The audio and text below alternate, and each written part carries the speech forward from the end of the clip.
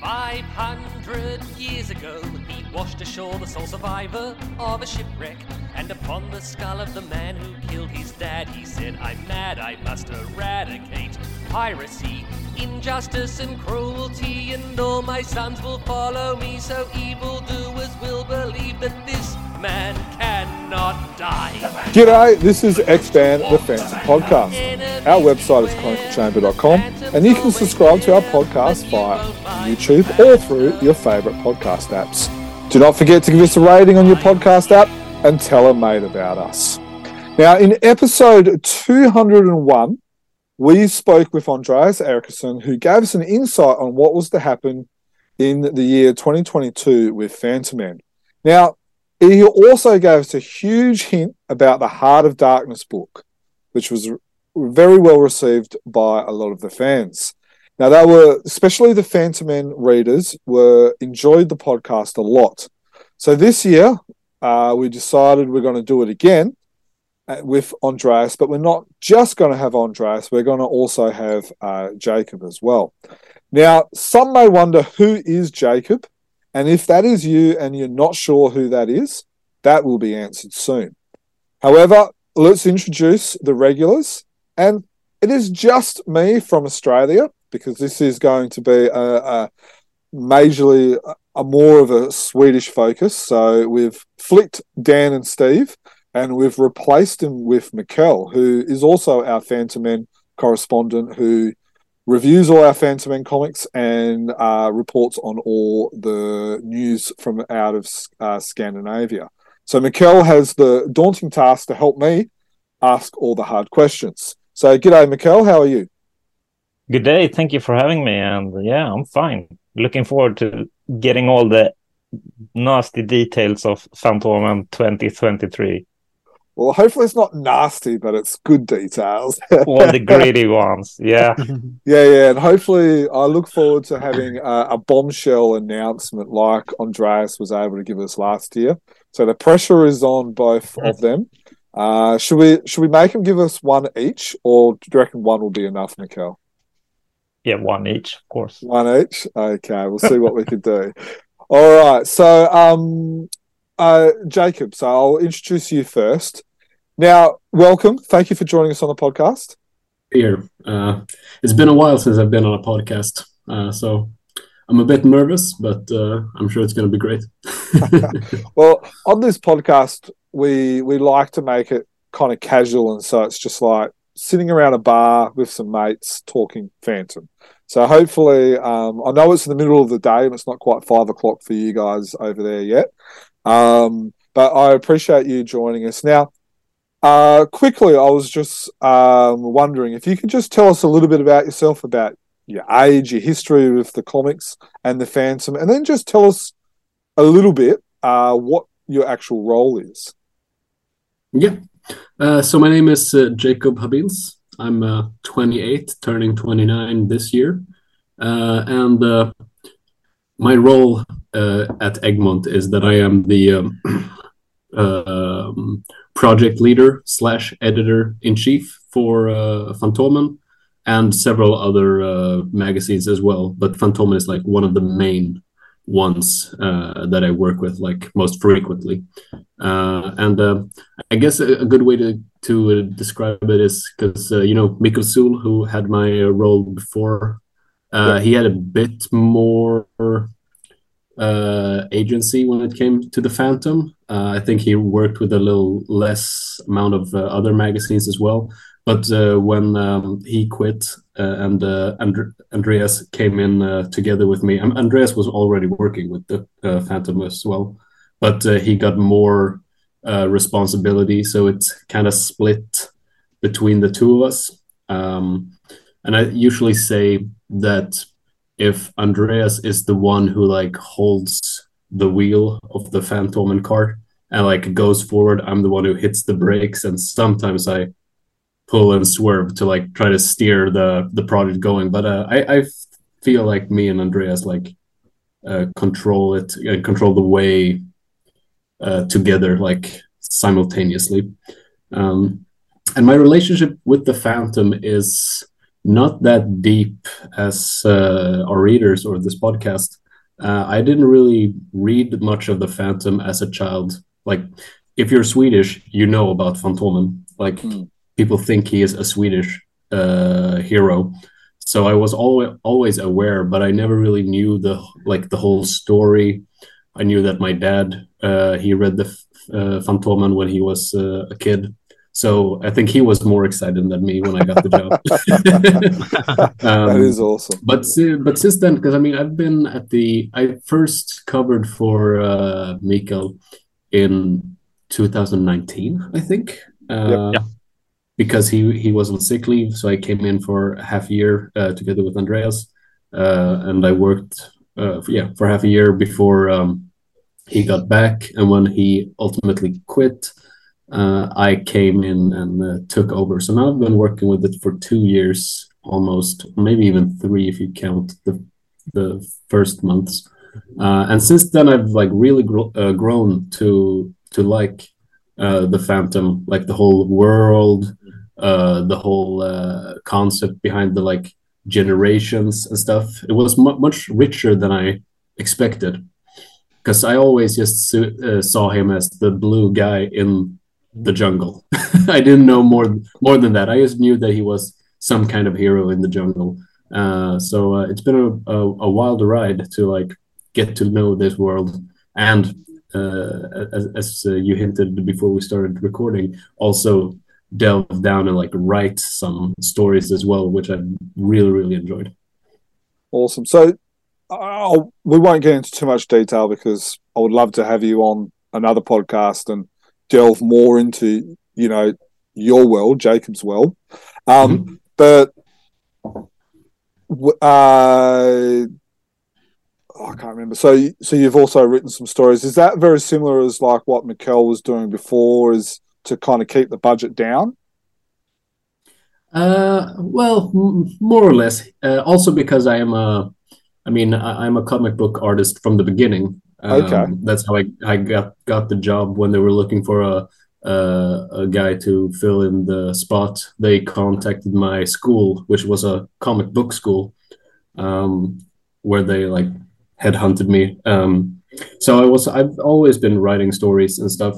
So when I got the opportunity, I think first Michael asked if I wanted to write some stories, and then he gave me that whole spiel about like, yeah, you can do that to keep the budget down, and I really enjoyed it. I think it's a win-win for me, you know, like I get to express myself creatively, and I get to deliver more stories to the readers.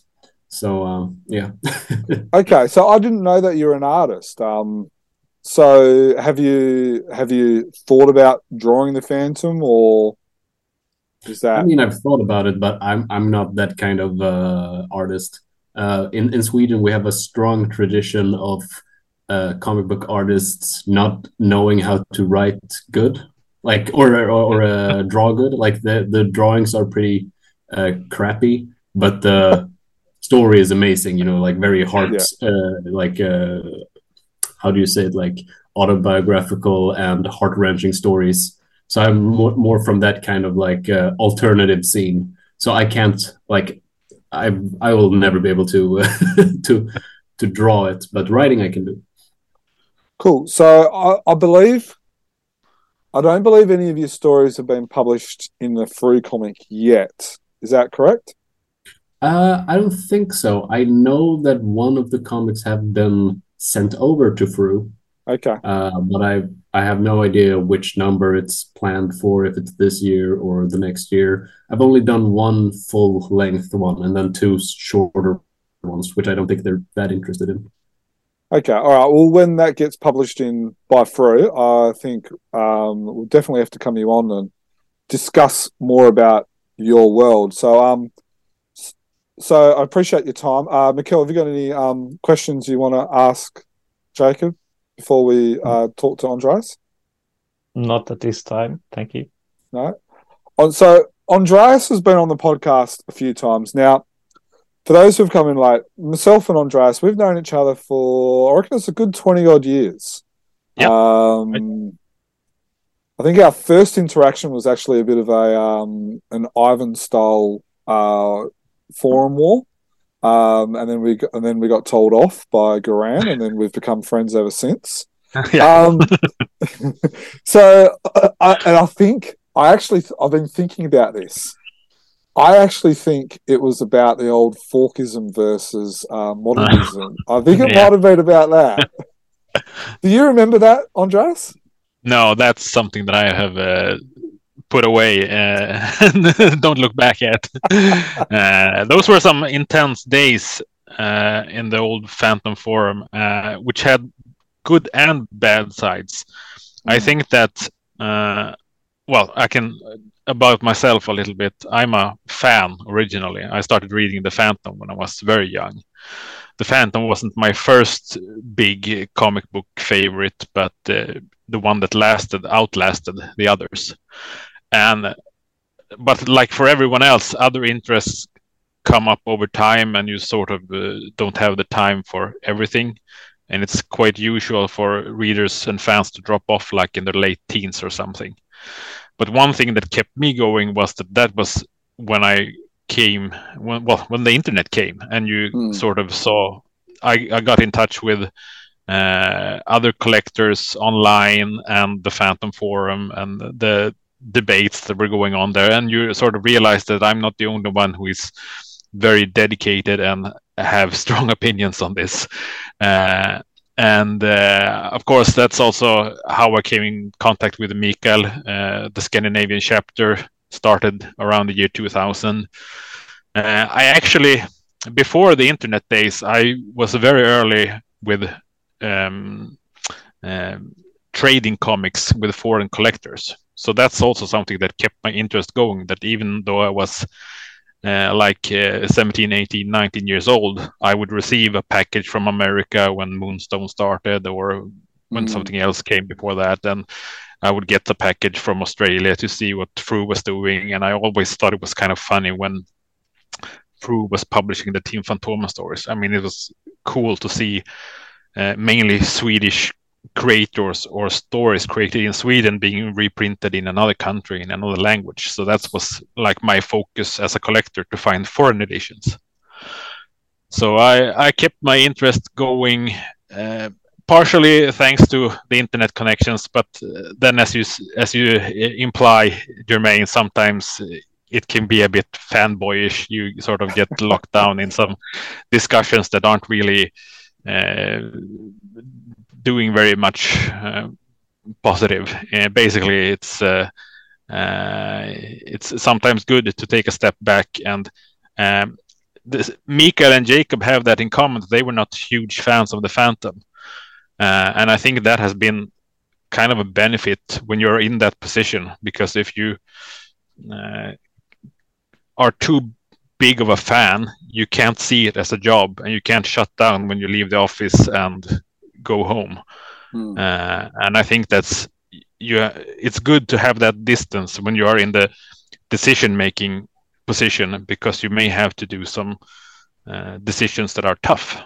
If you're a fan, it's tough to make some of the decisions that you can't really control yourself. There are outside factors that are determining what you have to do, and if you're going to be a good decision maker, you can't be too emotionally involved. So Jacob is handling all the important decisions, and I'm the emotional fanboy who is crying, and he just ignores me if he has to. Brilliant. That was probably going to be the first. Obviously, you've got both of you. You're both writers. You're both in the editorial team and the project team and stuff like that as well. Now, Andreas, we've talked a little bit about you as a writer before. I would love to, and as well as Jacob, I would love to be able to have dedicated podcasts about your actual, your personal worlds rather than your day job world, which is what we're talking about now. So we might park some of those questions, unless, Mikael, do you have another question to Andreas? Or yeah, I just got so curious about this fanboy editor thing. You have talked a lot more with Ulf than I have done. Do you think Ulf was a fanboy when he started as an editor for Fantomen? Well, not at the same level as you and me or Jermaine either. I think that he also had. He has written about that in some editorial pieces, that he was the Phantom. He was aware of it. He had read it. It was not his favorite. When he was offered to work on the Phantom, he took a look at it and, what can I do with this? And he got some ideas, and it took off from there. But no, I don't think that he was a fanboy as we have been. And again, that made it possible for him to think outside the box and try new things. Because I also think that a lot of fans, you sort of get stuck in what you like, regardless if you're a Lee Falk fan or a Team Fantomen fan or a Fru fan. You know what you like, and if you are put in the position to make decisions, you're going to make the decisions that repeat what you have already liked, instead of trying new things and finding new fans, which is vital for any publication in any time, but especially for the Phantom in this time. And that's a very, very good point. I would say Ulf and also Jim were able to do that really, really good for both Fantomen, but also for Fru as well, where they were able to create those new fans, which Mikkel, we'll have to put that down, ask them how they can make some new fans. That's a good question, which we'll come back to. But I think that's where they were, because I don't think both of them were fans, like they knew of it, but I think they became attached to the Phantom. But I don't reckon they were fanboys like us. Good question. Like, inevitable, right? To become a fan when you work that much with it. Because I'm already attached to the world, not to the same extent, of course, but still, just by working and like having it in the back of your mind, it grows on you. So yeah. So another question, like, do you use like, I sort of know the answer for Andreas, because I think I've talked to him about this, but as writers and in your role, do you kind of like see a story on TV or in the newspaper or on the internet and go, "Oh, I could maybe make this into a Phantom story or something like that"? Do you do that? Yeah, definitely. Like the first story that I wrote, the longer one, that both Mikkel and Andreas had read. I think I even wrote it to Andreas when I first pitched it or showed it to him. That I don't remember if it was like on Instagram or some other social media, where I saw some short video about interesting places or interesting facts, and I got taught a thing about this natural phenomenon called I think it was liminal eruption or something. I'm not going to go into and explain what that is, but it was like a very interesting natural catastrophe that I've never heard about. And then I started to get ideas, and that became what the story was about. And I have another one that I've read, or that I'm writing now, that might come out this year or next year, where I also like read a book about philosophy or something, and it was like just a concept that was so interesting that I couldn't stop thinking about, and I had to like get it out of my system into the pages, So definitely. Awesome. Yeah, and same for me. Yeah. Oh, sorry, Andreas, sorry. Yeah, same for me, but it doesn't have to be like the focus of the whole story. I mean, sometimes you see something on TV or the news, and it just becomes a little ingredient in a bigger story, or the missing piece of the puzzle. Like sometimes I've had the idea for a story apart from what the villain is motivated by. So I know what's going to happen in the story, but I don't know what the villain is going to do. And then there's a new story about, here you have bank robbers, and they're using this method. My villain is going to be a bank robber, and they're going to do it like that new story. But I already had the rest of the story planned out. Interesting. I'm sure there's plenty of other questions we will ask at a later date. But listeners, as as we talked about before, this podcast is specifically going to be about Phantom 2023 and beyond. So now you've kind of touched upon it already. Could you go into a little bit more detail about your different roles of the Phantom magazine, like where your strengths are and how they interrelate with each other as well? Yeah. As Andreas mentioned, I do the hard decisions. I thought you were going to say you did the hard work.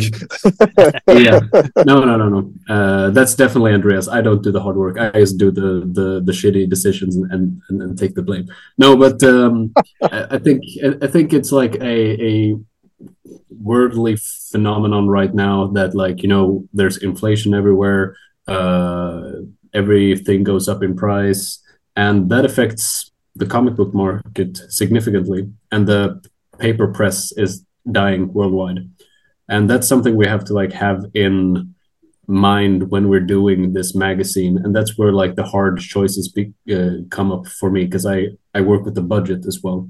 So me and Andreas, every beginning of, not even the beginning of the year, maybe in October or September, we start talking about the next year, and we make up a plan of what can we reprint, what through stories do we want to do, how many newly produced stories are we going to do. And I'd say it would be Andreas' role to come up with the ideal lineup for the stories, and then I do some math and take half of them and say, we'll put that in a later year, or we'll never do this. Yes, so it works within the budget. And for this year specifically, we've had to put our brains together and really think of how can we because we want to maximize every year. We had that as a goal last year, that we wanted to have a new story technically in every issue of Fantomen. And we always want to try to do something like that, so it keeps fresh and interesting, and so it feels like the people who are working on the magazine really do care. Because the last thing we want to do is just do reprint after reprint and turn the magazine into a zombie magazine where nothing new happens. If you catch my drift. Yeah. So you may mention last year there was a news story, and I'm assuming a news story includes a through story, so a news story for Fantomen readers. Yeah. Is that going to be the case? Sorry, is that going to be the case for 2023 as well? No, I don't think we've established that kind of rule for ourselves. This year we're focusing a lot on what do you call them in English? Other stories, but the Phantom, because I don't know how it's in the through Phantom. Oh, you're talking about the backup stories, exactly. Was it Carla Kemp and? Yeah, exactly. Yeah. Thorgal, a lot of French comics, because we have a great relationship with those publishing houses, and it's been a staple of Fantomen for years. And I feel like the first year I was working with the Phantom, I maybe put that on the back burner because I wasn't too comfortable yet with making those decisions and contacting other publishing houses. But now that I'm a bit more sure of myself in the role, we've taken a lot of new and old classic comics from France. So it might be a bit more of that than usual. But other than that, we've been focusing a lot on through as well, I'd say, because I think the through stories have become better and better just between the years when I started and right now, and they produce so much as well compared to what we can do on our budget. So we're taking a lot from them, and they're taking stuff from us. So that's basically how it's been. I'm not sure if you're allowed to answer this, but do you kind of do a story for a story to kind of keep the budgets and stuff down, or what's as much as you're allowed to tell me, what's the arrangement? Not explicitly. It's not like we we say I'll trade you this for that, but we have discussions that fix that stuff. No comment, as you said. There's our first no comment. You should have a counter in the corner, like no comment counter. I reckon. Well, hopefully we get less no comments than from Jacob than what we did from you last year, Andreas. Yeah. But regarding the budget, I mean the dying of the printed press, that's hard to go around, but I remember reading that like during the pandemic, the sales of Fantomen went up, or at least stayed the same. Is that still going on, or has that changed now after everyone's out? That has changed. I mean, because there was like an unprecedented situation where people had to be indoors and, you know, picked up different hobbies, and reading comics is a pretty good hobby to do when you can't move.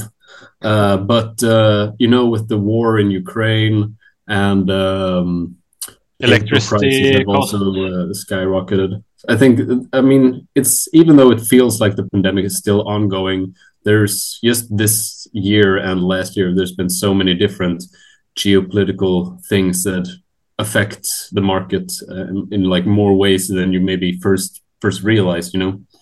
So yeah, even though I think maybe there are still people who like started subscribing during the pandemic that are still subscribing, I think just in general it's going downward. There might be spikes, but it's slowly going down. Yeah, because it feels like all of these are out of your hands, and I mean, it must be really, of course. So it must be really hard to counteract that, like sales going down because of these and the costs going up. So especially since like comic like magazines, the collectors, they want everything, but if you're not a collector, putting some extra money on a magazine can feel quite useless. So we had to like somehow find the readers or try to like profit from in other ways. And in that way, for example, the Heart of Darkness book was a good example of that, because we know that collectors and people who value art, like comic book art more in general, even if you're not a Phantom fan, to have that kind of brick in your library really, you know, it's something else. It feels more valuable than a magazine to some extent. So we tried to like get into that market of deluxe versions, because that's a trend we've seen in every publishing house, both in comics and in like art books in general. Yeah, there it is. So if you're on YouTube, you'll be able to, sorry, I've just been trying to rummage through my room. You'll be able to find it here. Now, you called it a brick. Now, this is an amazing book. What's actually interesting is last year we saw this, but we also saw the Mitten, John Van Mitten book or something? Yeah, like Mitten, yeah. So that's, and I've called on the podcast that this would be probably a top 5, maybe a top 10 best Phantom published book ever. So what are you going to do for 2023? How are you going to top this? Well, I can say that, I mean, we printed 1,000 copies of this book. Do you know which number you have there? Does it say? I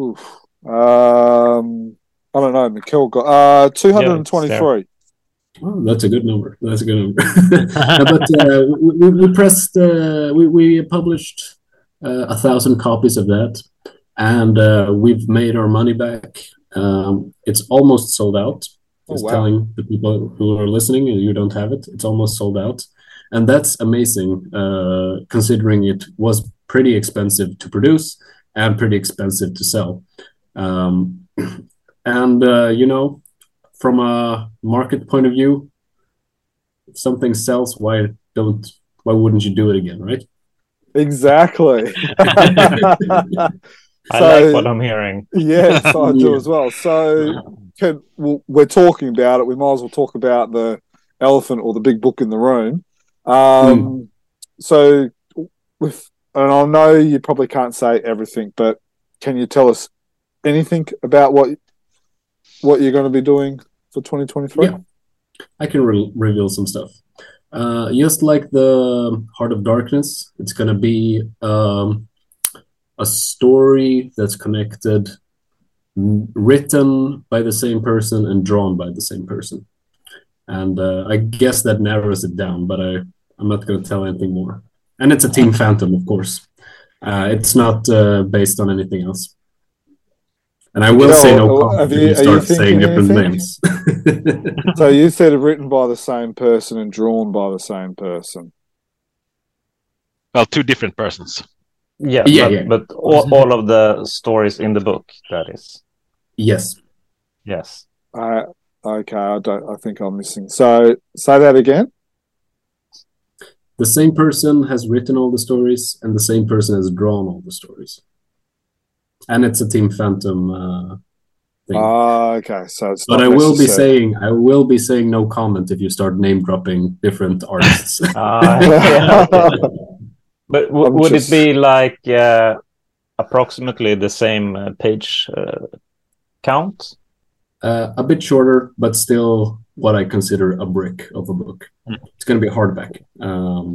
Because we usually do the soft cover books. We did Nemesis of Evil, or Evil's Nemesis last year. And we're going to do a soft cover book again this year as well, because that's our standard thing.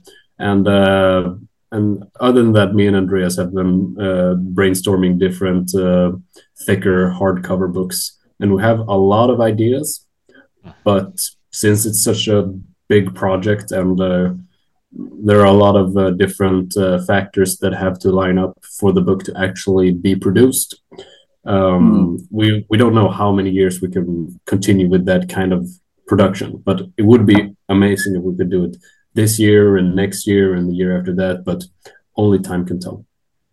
Yeah, it's quite interesting with the Heart of Darkness that we actually managed to get it through, because it was a lot of work from both mine and Andreas' side to get everything in order for it to come out. And I'm glad that it's been received so well. So a few things. First of all, just to confirm that, yes, there will be another hardcover collection. Contents creator team to be announced. Okay, so Mikkel, have you thought of anything? I have a guess what it could be, but I'm not going to take it now.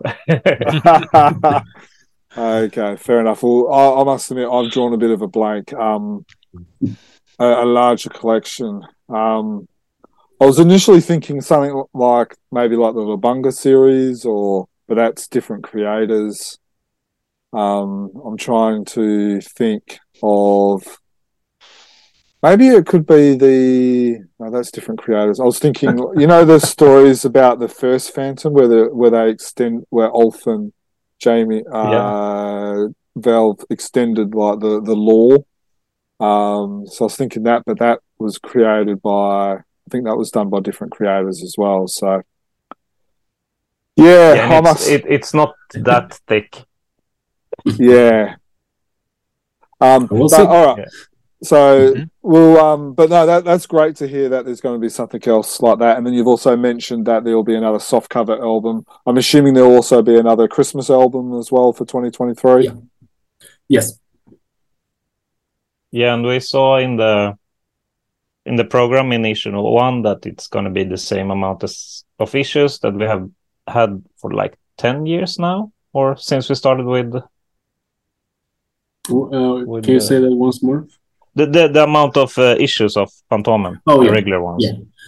Yeah. I think it's 19 issues, right? Or yeah, exactly. Nothing's going to change there, and there's not going to be any changes in page numbers. It's going to be 52 pages in the regular and 100 in the double issues, which I'm very happy that we'll get to keep. So is that a bit of a non-negotiable for you?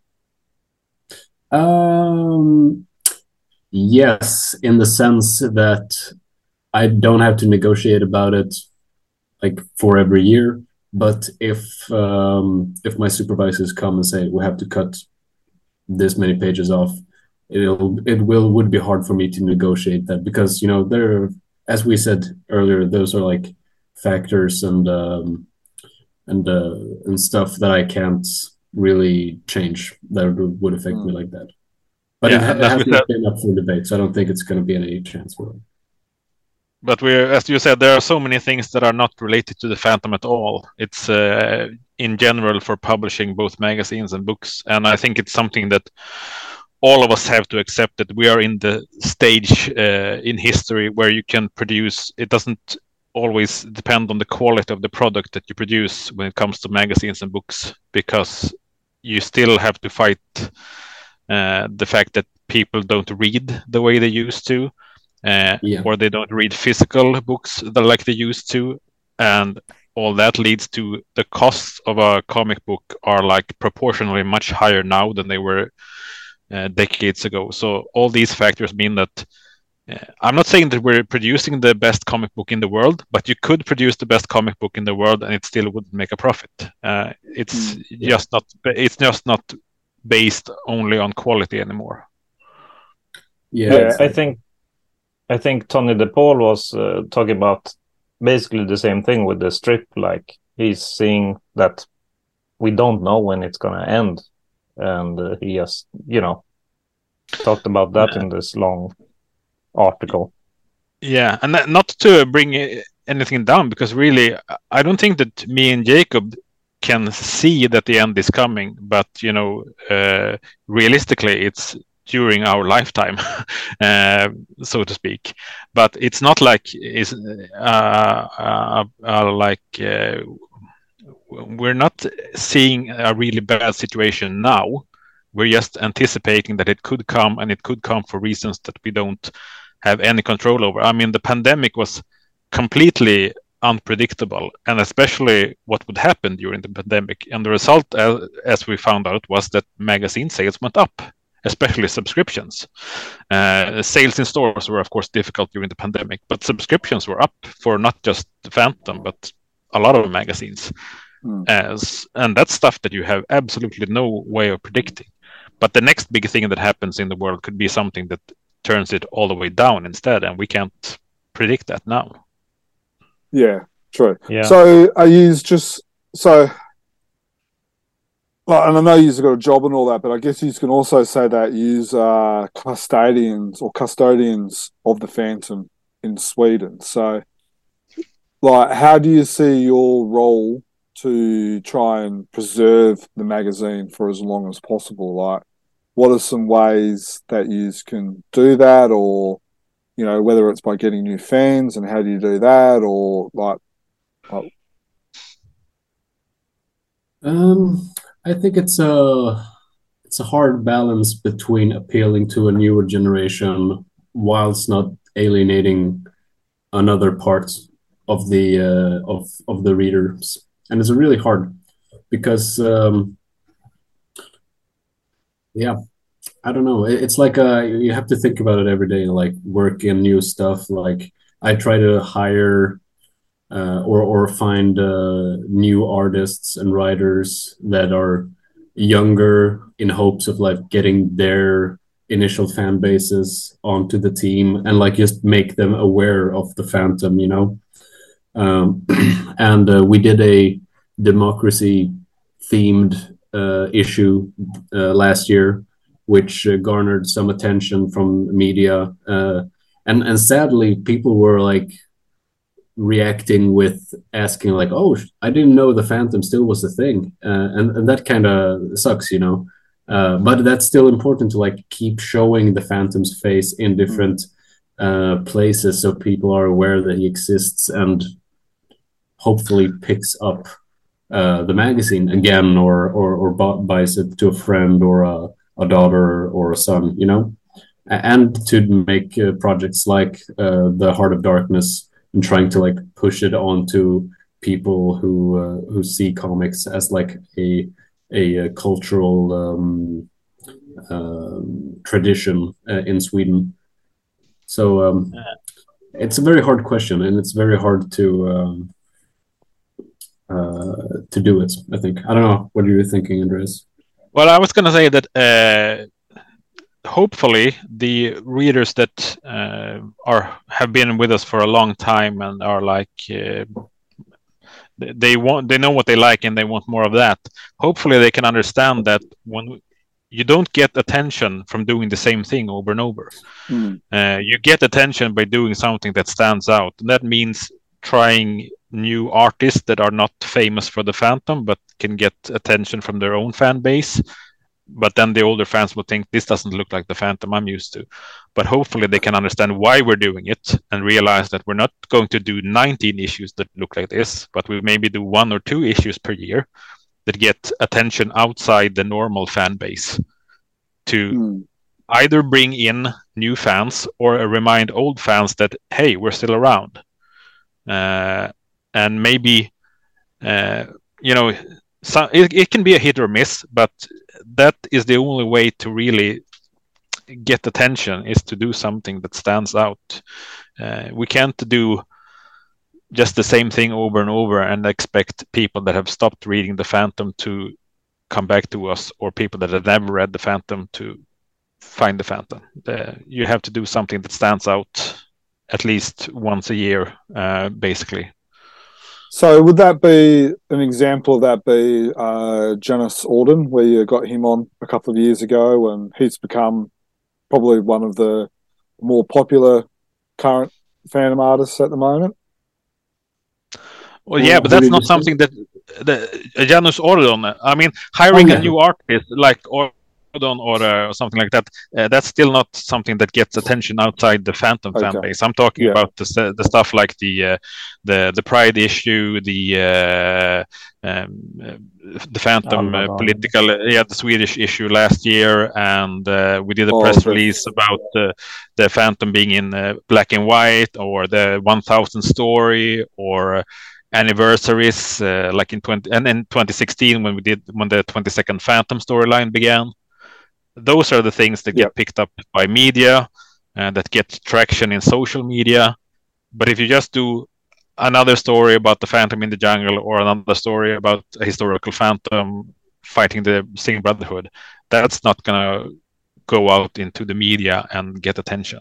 But I mean, as I said, I hope that the longtime fans realize that we're not trying to get attention-grabbing stories or events in every issue. That's not the case.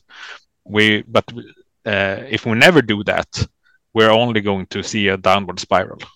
So have you seen an increase in sales with, for example, the Phantom beating someone up with the rainbow flag, with the depression issue, with the Phantom going to Sweden, the political island issue, there was the depression issue a couple of years ago with the 22nd Phantom. They're what, half a dozen from the last 6-7 years. Do you see a spike in sales? Yeah, there's definitely like small spikes. I think the Pride flag one and the depression one were maybe the bigger spikes of the last years. The one where the Phantom went to Sweden last year didn't really get that much of a sale increase. I think it was more like a social awareness, a publicity stunt in that case. But I think that's also important to remember that, like, when we do these kind of stunts, you have to realize that, maybe the newspapers will write about it, but how much does that actually sell comics? And can it be hurtful if something goes against like the core readers' not values, but their idea of the Phantom, or that they're feeling that we're focusing too much on spectacle or trying to stay relevant, they might stop buying the magazine. So you always have to look at the numbers of sales and how much publicity you get, and see if there's actually correlation. Because worst case, the Phantom just gets like written about a lot, but it doesn't really actually make more sales, if you understand how I mean. Yeah, no, it's a very good point. So 2023, what's your, lack of a better term, what's your stunt for 2023? I don't think there's going to be any stunt in the magazine. Okay. There's going to be a book stunt, I guess. Sorry, what was that? It might be something book related, but okay, we might have touched upon. No, but I don't think we haven't really. I think maybe one thing you could say, but again, this is not that big of a deal, really, is that we're experimenting with some new / old cover artists. Yes. Trying to it's not going to be a permanent shake-up in that, but there's going to be some new faces, some old faces, just to mix it up a bit. But other than that, I don't think there's anything. I don't know if am I missing something, Andreas? I think you're right that we're not doing anything big and spectacular in that sense this year with the magazine. But you touched upon it before that we don't have a fixed goal of having new stories in every issue, but we're not far away from that. And as you said, we have instead a lot of new backup issues that backup comics that replace what would have been a reprint anyway. So it's new stories in the magazine, but it's not the Phantom, so which is important for the Swedish readers. But I think that we're gonna have some new creators on the stories as well, but mainly I'm looking at the plan now. I think that it's going to feel like we're a bit like last year, that we're really trying to make every issue a must-have issue, because there will be something in every issue that you don't get otherwise.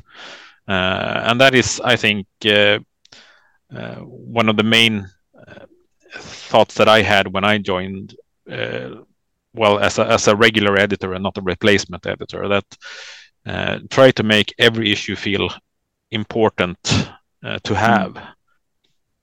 But as an editor, do you also think every issue is a good starting point for a new reader that picks up its first Phantom and at the newsstand?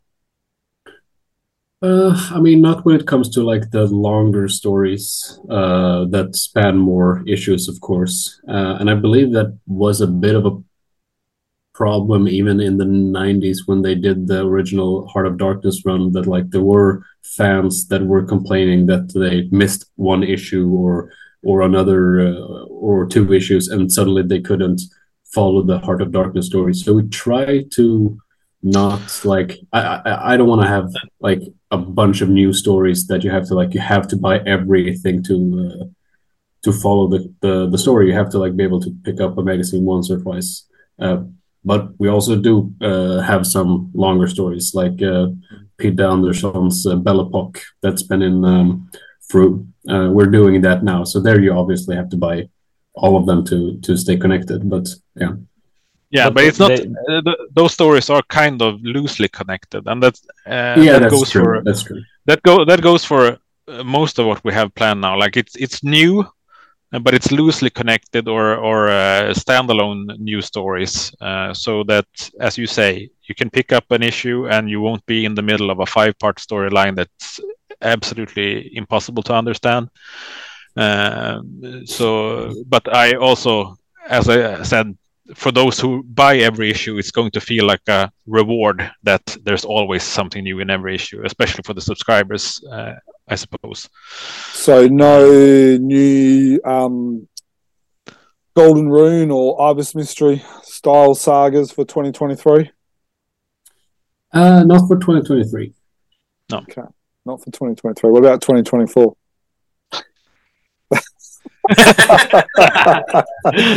That was our second no comment.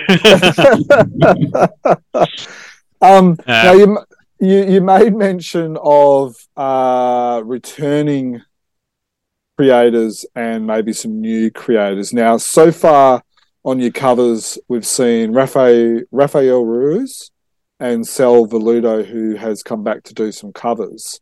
And then last year we saw Alex Suviak do a story as well. And I'm assuming this is going to be another no comment answer. But is there any other creators you can tell us that are going to be new or returning that we might see in 2023? Yeah, sure. There's going to be a new story by Anthony Spey, drawn by Anthony Spey, because I don't think he might have had one story last year. And I think he needs more stories because I really enjoy his style, and it's just been like complicated planning and other works that have come in between. But he's coming back. There's going to be one more. There's been one by Janusz, who's also started to doing covers because he made a cover last year, and he made a cover for number 4 that just came out in Sweden. He's going to do another cover and another story. Who was that, sorry? Janusz Ordon. Oh, yep. Yeah, really enjoy his work. It looks amazing in colour, and then it looks just as good in black and white for the free readers as well. Yeah, he's incredibly talented, and I personally really enjoyed his cover art. I don't know if you saw the one for Fantomen 16, where the Phantom is fighting a bunch of security personnel. Is that the one where he's kind of getting out of his Mr. Walker outfit? Yeah, that got mentioned in our Best of 2022 podcast by one of the reviewers. Yeah, I'm a bit partial because it's based on my story, of course, but but I really enjoyed his, and I think his new cover was really good as well. So he might return. And then there's one artist that has never done anything for the Phantom that I want to have making a cover, but that's going to be in the end of the year, I think. Me and Andreas have not discussed that, but I think it's going to be perfect. I think it's going to work really well. And then we also have a new artist for the comics that has made one very, very short comic last year. Her name is Anna Weatherly. And what's interesting about her is that she is I think she's my age or younger, and she's still studying in art school. So she's like a very, very, very fresh comic book artist that is very talented, that has a unique style, that has made one story that I don't think exists in English yet, and she's hopefully going to be able to churn out 2 shorter, like 3 to 6 page Phantom stories. So it's going to be like small tidbits of story, and when she's ready she might have something bigger, but that's going to take a while.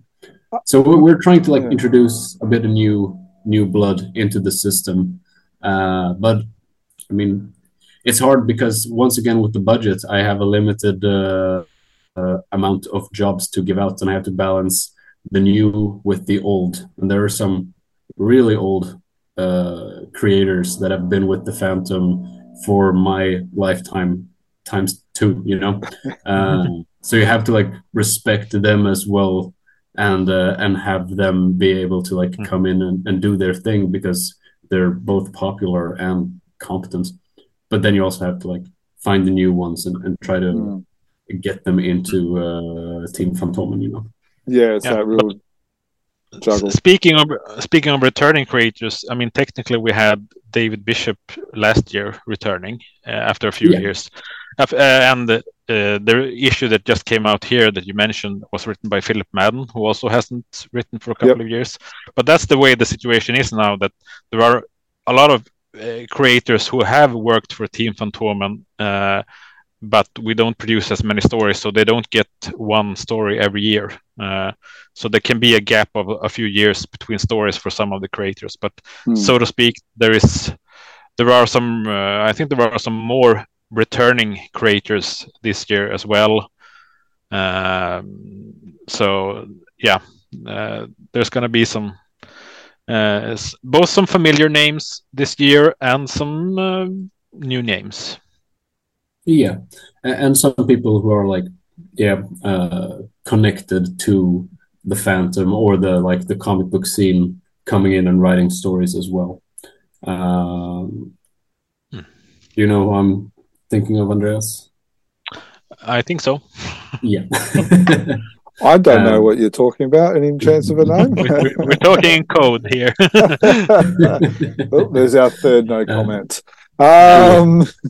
So Anna Weatherly, that she did the Evening in the Jungle in 22-23 last year, and it was written by Jimmy Wellen. Yeah. Yeah. Mikkel, was that the? I think you sent me a progress book. That was one by her, wasn't it? Yes. Yes. That is true. That we got from the Stockholm International Comics thing. Yeah. Oh, no. Yeah. Yeah. Awesome. Yeah. She's her style is more reminiscent of what is his name? Either it's Chester Brown or Dan Klaus. There is some like alternative. It's more like where the shadows are like small lines instead of like gradients and stuff. So it's very different, but I think it worked pretty good. And the new one she's been working right now is really like becoming more and more Phantom like, whilst keeping her old style. Awesome. Yeah. Okay, well, that's probably a good question. Wasn't on the run sheet, but I'll ask. You're talking about the Phantom style. Is that something that you have to, and we all know the story about artists having to basically copy Cy Barry's face. Is that something that you still have to implement from a writing, but also from a drawing artist perspective, where there's that Phantom style that they have to follow? Or is that a little bit looser these days? I think it's a bit looser. I think it's very important to realize that there are a lot of Phantom artists that are beloved because of their style and because of the way they draw the Phantom. So it's not like for example, at my company, we have a bunch of other strip-sized comics like Beetle Bailey and stuff. And there it's really important to like keep the exact same style because you want to pretend like the original cartoonist never died, So there's just ghost drawers that like do the exact same kind of bear or cat or moose or whatever it is. But when it comes to the Phantom, we put the name of the artist and the writer on the cover. I'm pretty sure that Fru does that as well. And that is specifically to highlight who it is made it. And, maybe there's a fan who doesn't buy every Fantomen, but then he sees, oh, it's a new Kari Leppänen story. I have to have this because I respect and love his art. So I think it's important to give the artists leeway to create their own version of the Phantom while sticking to some principles and guidelines, of course. But there should be some kind of artistic freedom. Otherwise, I think it would be kind of boring. You have to have that freedom. Now, you made mention of publishing Fru stories. What do you look for in a Fru story to be able to publish it in a Phantom Men story? Because obviously you haven't published every Fru story, so you must be selective in what you choose. And Andreas, this is probably a good question for you as well. Yeah. I think it's the most important thing, like what I preferably like avoid and like is we try to stay away from the sequel/prequels. We do some of them if they're really, really good, but there comes the problem that Andreas mentioned in the beginning when it comes to like giving the fans what they want, because sometimes you think that you like love a story, you love a character, like is her name Princess Sin, I think? Yeah, and if you really love her, maybe you just want more and more and more and more stories with her as a character, but that kind of like saturates the idea of that character and makes it bland in the end. So I try to stay away from stuff that like, and I say this not trying to sound mean, but like if it looks like fan fiction, I don't really think it fits. I want it to be like a story that could work without the references to older stories. Okay. Unless it's really, really good. Like we're gonna reprint this story from Fru that's called Links of a Chain, I think. Right, Yep. Andreas? And that's I mean that's a reference to an older story, of course. But it's not like it's just like a very small reference to those characters. It's not like a direct prequel or sequel to it. So I think it's very important to have a story that is like unique in its own way, even if it references back and forth. Is it also hard in the sense that through obviously, like they reprint the original, Lee Falk Barry newspaper story, where if you guys have printed that in the last 5 years, it might be, you can't really reprint it again. Is that another problem that? Yeah. I try to keep track of the timing as well when it comes to connected stories. And in that case, it kind of works because we reprinted that story that it refers to in a Christmas album recently. So it's sort of fresh. But that's also like one of the main things that I look at now, that we want to, when we bring in the Fru stories, we don't want to shock the Swedish readers. So we pick the ones that feel like they fit in best with the Team Fantomen stories. And that means that it's mainly a focus on the stories that have been written by Pidde Andersson and myself. We also did Duncan Munro's trilogy that Jeff Weigel drew. So both artistically and story-wise, that it kind of feels like a Team Fantomen story. I have in the back of my mind an idea to get the readers used to the fact that we sometimes bring in something that looks a bit out of the ordinary, just to keep showing off new stories instead of bringing in reprints. But you quickly get a backlash from the traditional fans. Like last year when we did the Outlaws, which was written by Pidde Andersson, it feels very connected to the Team Fantomen and Lee Falk lore, but the art style by Rafael Dantas was a bit more cartoony than we were used to. And immediately you get the feedback like, what is this? This is not the Phantom, and stuff like that. And you try to calm them down and say, this is not the new style that we're going to see in 19 issues. It's a one issue. Yeah. And if you read the story, if you read the text in the speech bubbles, you will find that this is very much a Phantom story. It's very much a traditional Phantom story even. But the art style is a bit more modern than those readers are used to. But I mean, that's what happened when Hans Lindahl began in 1983. His style was like nothing they had seen before. And when we brought in J. Ordon a couple of years ago, his style was also out of the ordinary. So sometimes you have to try these new artists as well and give them a chance. Like Jacob says, don't follow the Cyber template, do your own thing. And some people will not like new art styles, but sometimes a new art style can become like a fan favorite. Yeah. But in general, we are kind of cautious about the Fru stories in the sense that we bring in the stories that feel the most like Team Fantomen, and maybe if you think about it in long term, get readers used to the fact that we may reprint a foreign story.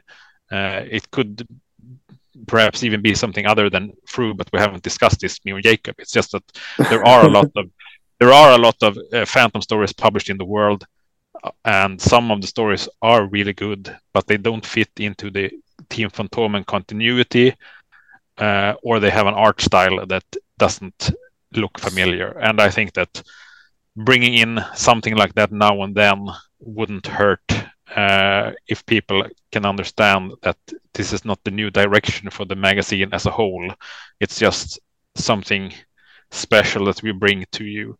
Kind of like when we did the King's Watch a few years back, when Mikael Sol brought in King's Watch, even printed them on a different kind of paper as a supplement in the middle of the magazine. And of course, King's Watch is very, very different from any Phantom story that we make. It's like aliens and superheroes and Flash Gordon and Mandrake's magic and all that. But it was a limited thing, 5 issues. It was a good story if you pay attention to the story. And then it was done. And maybe we can do some stuff like that again. Maybe not 5 issues. Because long storylines also, as Jacob says, has their challenges with those that only buy an issue now and then. But maybe the occasional through story or a story from another creator that looks a bit different, feels a bit different, doesn't match the continuity of who the wife of the Phantom is and stuff like that. But that's not for 2023 or maybe even 2024. It's down the line. Well, hopefully the Phantom Bible will be a bit more popular by then as well. I'm assuming when you talk about those, I'm assuming you're talking about stories like Moonstone or maybe even the DC stories. Is that sort of like what you're talking about? Yeah, but it's in the back of my hand because, Hermes reprinted the whole DC series recently, so I reread them. One of those stories has been published in Sweden in a special anniversary special, and that's the kind of context that I mean. Like, we could, when the Phantom celebrates an anniversary, it's a great time to show what kind of Phantom stories do other countries produce. So I mean this like in a one-off special kind of sense, and not something that becomes regular in every issue, at least. Well, so you have the DC stories. Yeah, you had the DC stories and Moonstone. I was reminded of that because, both Fru has reprinted some Moonstone stories, and the German publisher Zauberstern is doing a lot of Moonstone stories now also. The Moonstone stories have the problem that they are usually, the best stories are part of a much longer storyline. Yeah. So it's hard to find a one-shot story that is good or really good. I like issue 26, which was the 13th Phantom. That wasn't bad. But anyway, that's getting distracted a little bit. We're 3 years away from 90 years as well, so maybe that could be the next anniversary. Yeah. Will we see a solution on the Sandal Singh drama saga? What do you say, Andreas? Can I decide that? That's what I heard. You heard it. Yeah. Well, yep, definitely. We're working on it. I mean, there's stuff left unfinished by Mick and by the passing of Klaus and like stuff. There's stuff we have to like figure out, and we haven't forgotten any of it, but it might take some time because we want to do it justice. Okay. So would that also be the 22nd Phantom saga as well that you're talking about? Yes. Yeah. So, okay. Are we going to see any stories featuring the Sandal Singh ongoing saga and also the 22nd Phantom saga in 2023? No. I can be. Okay. I don't think so. No, I don't think so. No. And it's like you say, we have to that those kind of stories take some more thought behind them, especially. Klaus had already left it in the hands of others because he retired, but it's still a different situation after he passed. It kind of. I don't know. It affected us. Is what I can say, and I don't know. We probably, if Klaus had still been alive, compared to now when he isn't, probably will affect how we write the rest of the story. Even if we wouldn't have any contact with him. I mean, it's difficult to explain, but he left it in the hands of others. But now that we know that he isn't around, I think it affects how we think about it going forward, and it kind of makes it a bit more we would take it serious, sensitive, or we would have taken it seriously no matter what, but now it kind of becomes like a legacy thing and not just like, hey, here's the fun thing that we're doing with the stuff that you started. What did you think about it? Now it's like, we don't even know what he will think about it. And it's like his legacy in the sense that he created this thing that it became so talked about, and which is basically what you want when you create a story. I mean, you want to create stories that have an impact, even if it means that some of the people won't like it. But Claes was also a kind of person that could take that. He could like take the hits from fans that were traditionalists, and he knew that you can't. I mean, he was also an expert on doing very traditional Phantom stories. Yep. But there are very classic in themes. But he could also do these stories that were way out of the box. Yeah, we just feel that it's still too early. It's a bit more.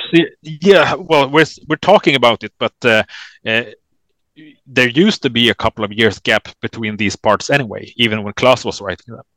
They in the last few years they haven't produced 20-second Phantom or Sandal Singh stories every year anyway. So nothing has changed that in that sense, but we are talking about it in a more profound way now that we know that this is a legacy thing rather than something that we could chat with the Claes at the book fair in Gothenburg and say, hey, what did you think about the ending we made to your story? And he could say, it was crap. Ha ha ha. Now it's like we don't have that chance anymore, and it kind of affects how we think about it, I think. Now, this is probably a question you're not going to be able to answer, but do we have any idea, while we're talking about Claes, do we have any idea where he was leaning about? Was the Phantom the father of Sandal Singh's son? And where was the 21st Phantom? Do we have any idea about those two questions? I can honestly say that I have no idea. I was never filled in on that information. I don't know. Andreas probably would say no comment. Yeah, I would say no comment, and I think the person that knows the most is Mikael Sol, because he was Claes's editor when they started this. But we'll leave it at that. And as I said, Claes was very clear about when he retired that we don't have to follow any of his intentions. We don't have to know his intentions. But I think that maybe now when the situation is like it is, we will probably have a sit down with Mikael and like discuss the things that they discussed and then decide where we go. Okay. And do you know, I mean, I guess you don't know, but do you just want to tie the knot or continue with the storyline and go further? I think we discussed this on our meeting last time, me and Andreas, and I think we said like 4 or 6 more stories or something, because we don't want to tie it up being like, oh, he was there all the time or something, because it didn't feel like it was ending with the last 2 like showdown at the Paradise Hotel. That didn't feel like it was close to any ending, so it would be doing the fans a disservice if we just wrapped it up in 40 pages, you know.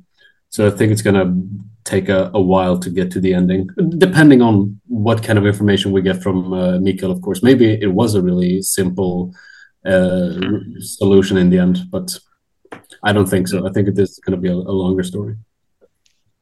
So do you have a writer in mind? It might even be one of yous who will be taking over the 22nd Phantom saga? We do have a writer in mind.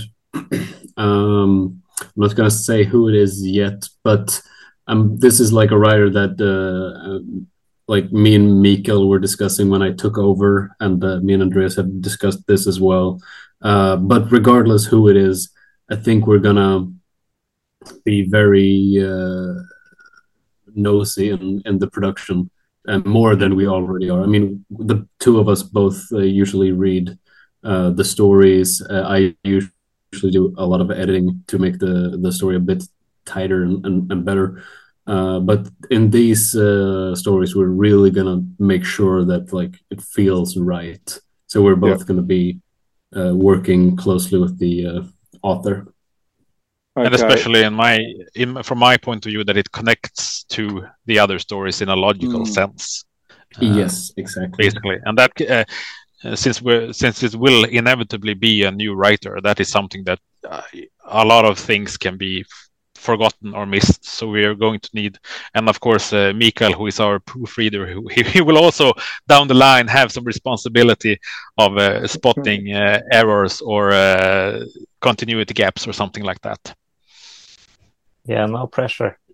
Yeah, because I reckon it is a bit of pressure because it's such a. The thing that I enjoy about the series is that it references to a lot of older stories from Team Phantom Men, but also the Lee Falk stories. There's a lot of classic Phantom, a lot of reference to Phantom stories. So, in my opinion, you have got to get someone who knows the Phantom very, very well to be able to even match and to be able to continue on where Klaus was going. Yeah. It might be, maybe we should even do it like it's this author and Andreas Eriksson or something. So, so like we get really into it just to make all those connections. Because as we've said earlier, like the people who work with the Phantom aren't always specifically fans themselves. I struggle a lot with that when I write my stories, to actually make it connect to the bigger picture, because I don't have every answer or like every connection in front of me. So that might be an idea we have to do. Yeah, but actually that's a fun thing to mention. I mentioned that Mikael is our proofreader at the Fantomen magazine, which was the position I had before when Mikael Sul was editor. And I had the same idea as Mikael Sul had, that you don't want a proofreader that just spots spelling errors. You want someone who is a fan, who understands the plot line and can be like a backup editor almost. And I don't think that people realize how much extra we add late in the production when it comes to connecting it to the overall picture. I mean, especially when we do a historical story. In the script, it may not always even be specified which Phantom it is. It could just be the Phantom that is active in the 1800s is what the script says. And then it's up to us to connect it with, well, which Phantom, when does this take place, when does it make sense? Okay, the Phantom is going to Europe again. Can we connect it to another thing? Oh yeah, he was going, in this story, he was traveling to Europe. This could happen during the same trip, so he doesn't have to go back and forth in the same year. And a lot of those details are added, like it could be even in the stage of proofreading when we are finishing up the text and stuff like that. Yeah, and I guess that's where the Phantom Bible comes in as well.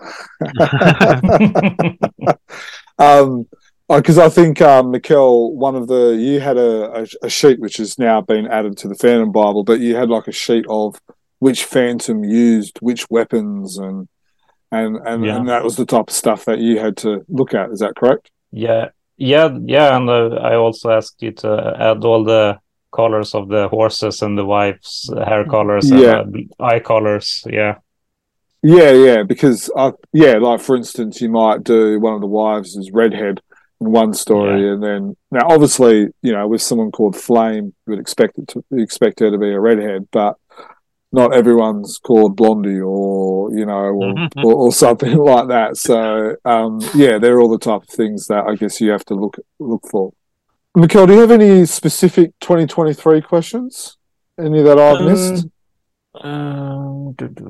We've still got some more random Phantom Men questions that we want to ask. Yeah, let's move to that. Okay, so we've talked about Klaus Murphy, who sadly is no longer with us, and the hole that he left us. Just quickly, are we going down the path of that we have to have multiple writers pick up the slack of Klaus, who was the main writer before? Is that kind of like the path that we're choosing? Yeah, I don't think we have any writer that we see as the main writer anymore in the same way that Klaus was. There are some good writers that I wouldn't say like prioritized, because I try to spread it out as much as possible. But I've been really enjoying Pidde Andersson, his works recently, with the Fru ones specifically, and I know he writes a million stuff for my company in general, so I might want to, because I don't think he's written a Phantom story for Egmont yet. No. Yeah, it's one of those ironic kind of funny things. You're having a Sweden writing story for an Australian publisher who's never had one. But actually, that is a consequence of how things were before, with Klaus being the main writer while the number of stories was decreasing. And in the end, he wrote almost all the new stories, with the exception of one or two by Mikael Sol and myself or someone else now and then. But that also meant that someone like Pidde, who has been trying to get into Team Fantomen for years or maybe even decades, he found a quicker way by going to Fru, which I also did. I also got... I was published by Egmont first, but I sold my first script to Fru. And that was sort of because all the spots were taken already at Team Fantomen. And we're not doing that the same way now with one writer filling almost all the spots. Instead, we will have several writers doing 1 or 2 issues per year, and that means that there is a bigger responsibility for the editors to keep the overall picture. Yeah. I'm not sure Pidde Andersson will like you saying that he spent decades, because that will probably tell everyone just how old he is.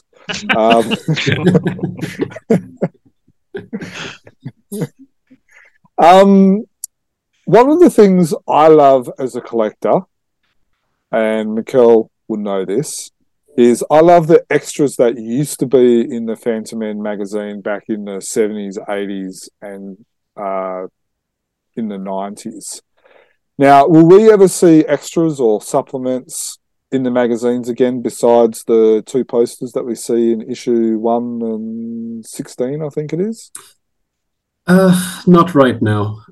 It's the same problem as we discussed earlier, with like lower sales and inflation and stuff. There's just no budget for to keep that kind of production going when it comes to the Phantom. I mean, Egmont does that a lot for like Lego or other products, but those are like sold like maybe 10 or 20 times more issues than we do, so there's no market for that.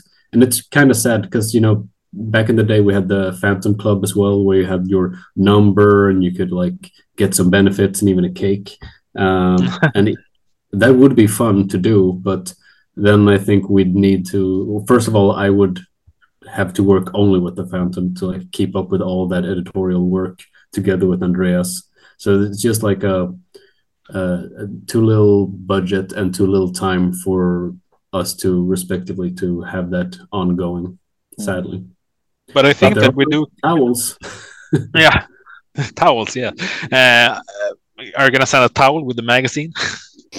I mean, if you subscribe, you get that. But I was gonna say, I think that me and Jacob, what we do well is that we do creative things regardless of how small the budget is. Like, for example, we don't have a budget to do more supplements than the posters you mentioned, but for the publishing schedule poster in issue 1 this year, it's not just a random illustration. It's like a scene from the major treasure room with a list of the items and all of that. So that's like it fits within the same budget, because you're going to have a new illustration regardless of what. But there was a lot more research done by me and Jacob before the artist did the work to make a poster that also had some content that was special. And the same with the publishing schedule poster the year before that, which referenced the anniversary of the Phantom Daily Strip being published in a Swedish newspaper, where we the artwork of that poster is Mr. Walker it's from when he is in Stockholm during the depression story, actually. I didn't know that. He's reading a newspaper, and the front page of the newspaper, it is the same newspaper that publishes the Phantom Daily Strip.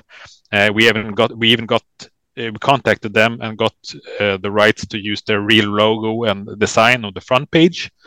And the news story on the front page is from when the Phantom is in Stockholm. It's the news report about the action that went on the day before, which was when he was in Stockholm. You see a little a scene from that the gallery when it gets robbed. So there's a lot of like small references for the real nerds to get into. I missed that. Yeah. But regardless if it's we're talking about posters or covers or stories from Fru. Or reprints even, we try to add some extra value. And I think that we do that quite well. That's a heads up for fans and collectors that take an extra look on the last 2 publishing schedule posters, and you will find that this is not just some random artwork that could have been used as a cover or something. This is a lot of thought went into producing these posters that are, they still cost the same because the artist is going to make the artwork anyway, but the content, the motif is like specifically aimed for the dedicated fans. All right, now I definitely know this is going to be a no comment option. So, question: we've talked a little bit about selling issues and budget and stuff like that. Without, and I'm not even sure if you know the exact figures, but is there any chance of you telling me how many issues you roughly sell? How many you per? Are we talking about 50,000, 10,000? Give me a wink. 20,000? I'll say no comment, but my budget for this year has not changed from the last 2 years, and that's usually like something that implicates whether it's going good or well. So we're stable and it's going good. So your budget would decrease if the subscription numbers were, or the readership numbers were decreasing by a fair bit. If it would be like a significant drop, I mean that's just like basic economics. Like if it doesn't sell. But it could also decrease for other reasons, which was what we were talking about. Like the paper costs, the printing costs could go, if they go up 20 to 50%, that could mean that the budget goes down, and it doesn't mean that the sales are down. No, but we're stable. It's going good. I can say that. Oh, that's good.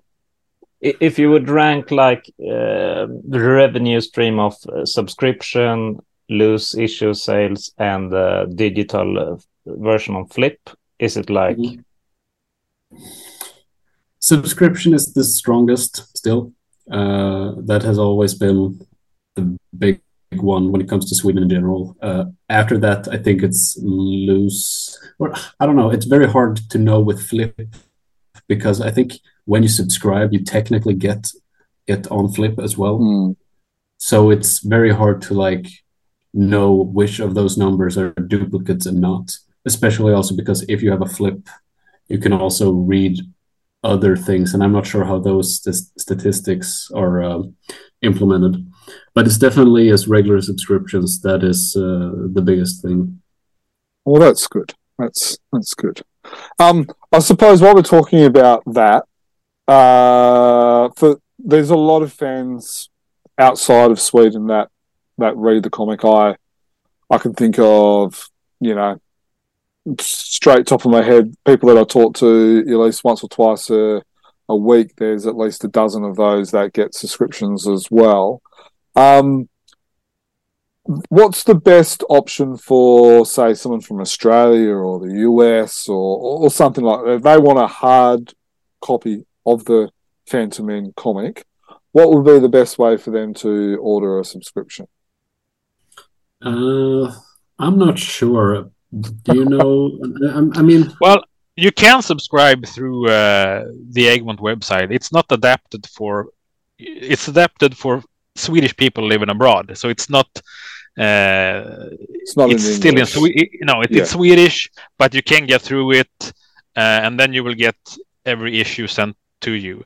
But I think that economically speaking, if you could get in touch with a collector in Sweden who starts a subscription in Sweden and he collects the issues in a pile and ship a couple of packages a year, you probably could get it cheaper that way.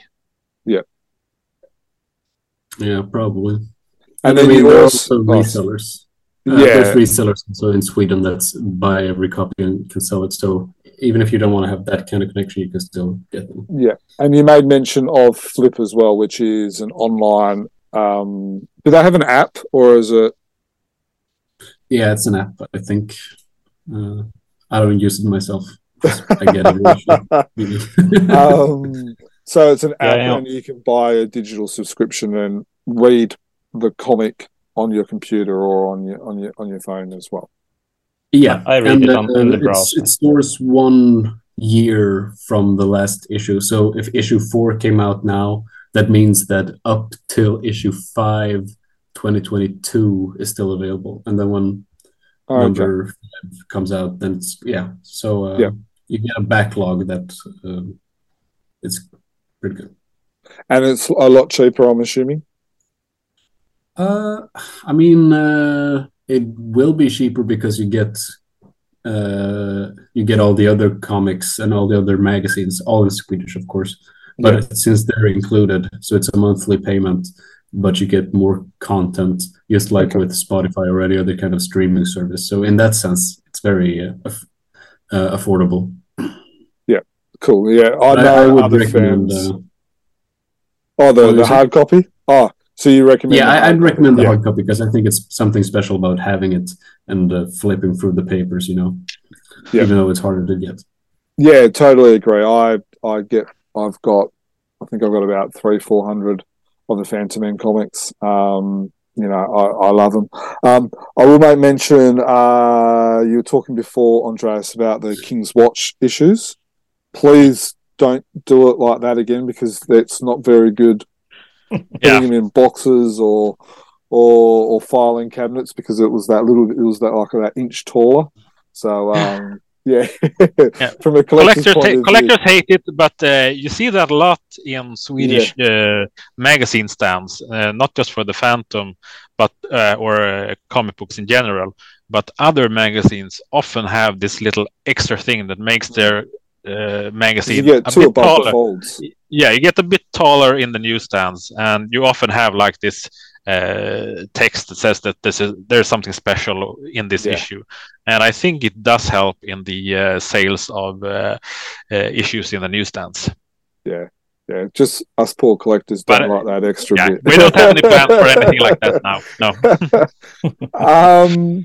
Now, so we've talked a little bit about continuity and stuff, and this is probably a question more for Mikkel and Andreas, but if there's a continuity issue, what do you refer to or what do you lean towards? Is it a fork or is it a Team Phantom Men?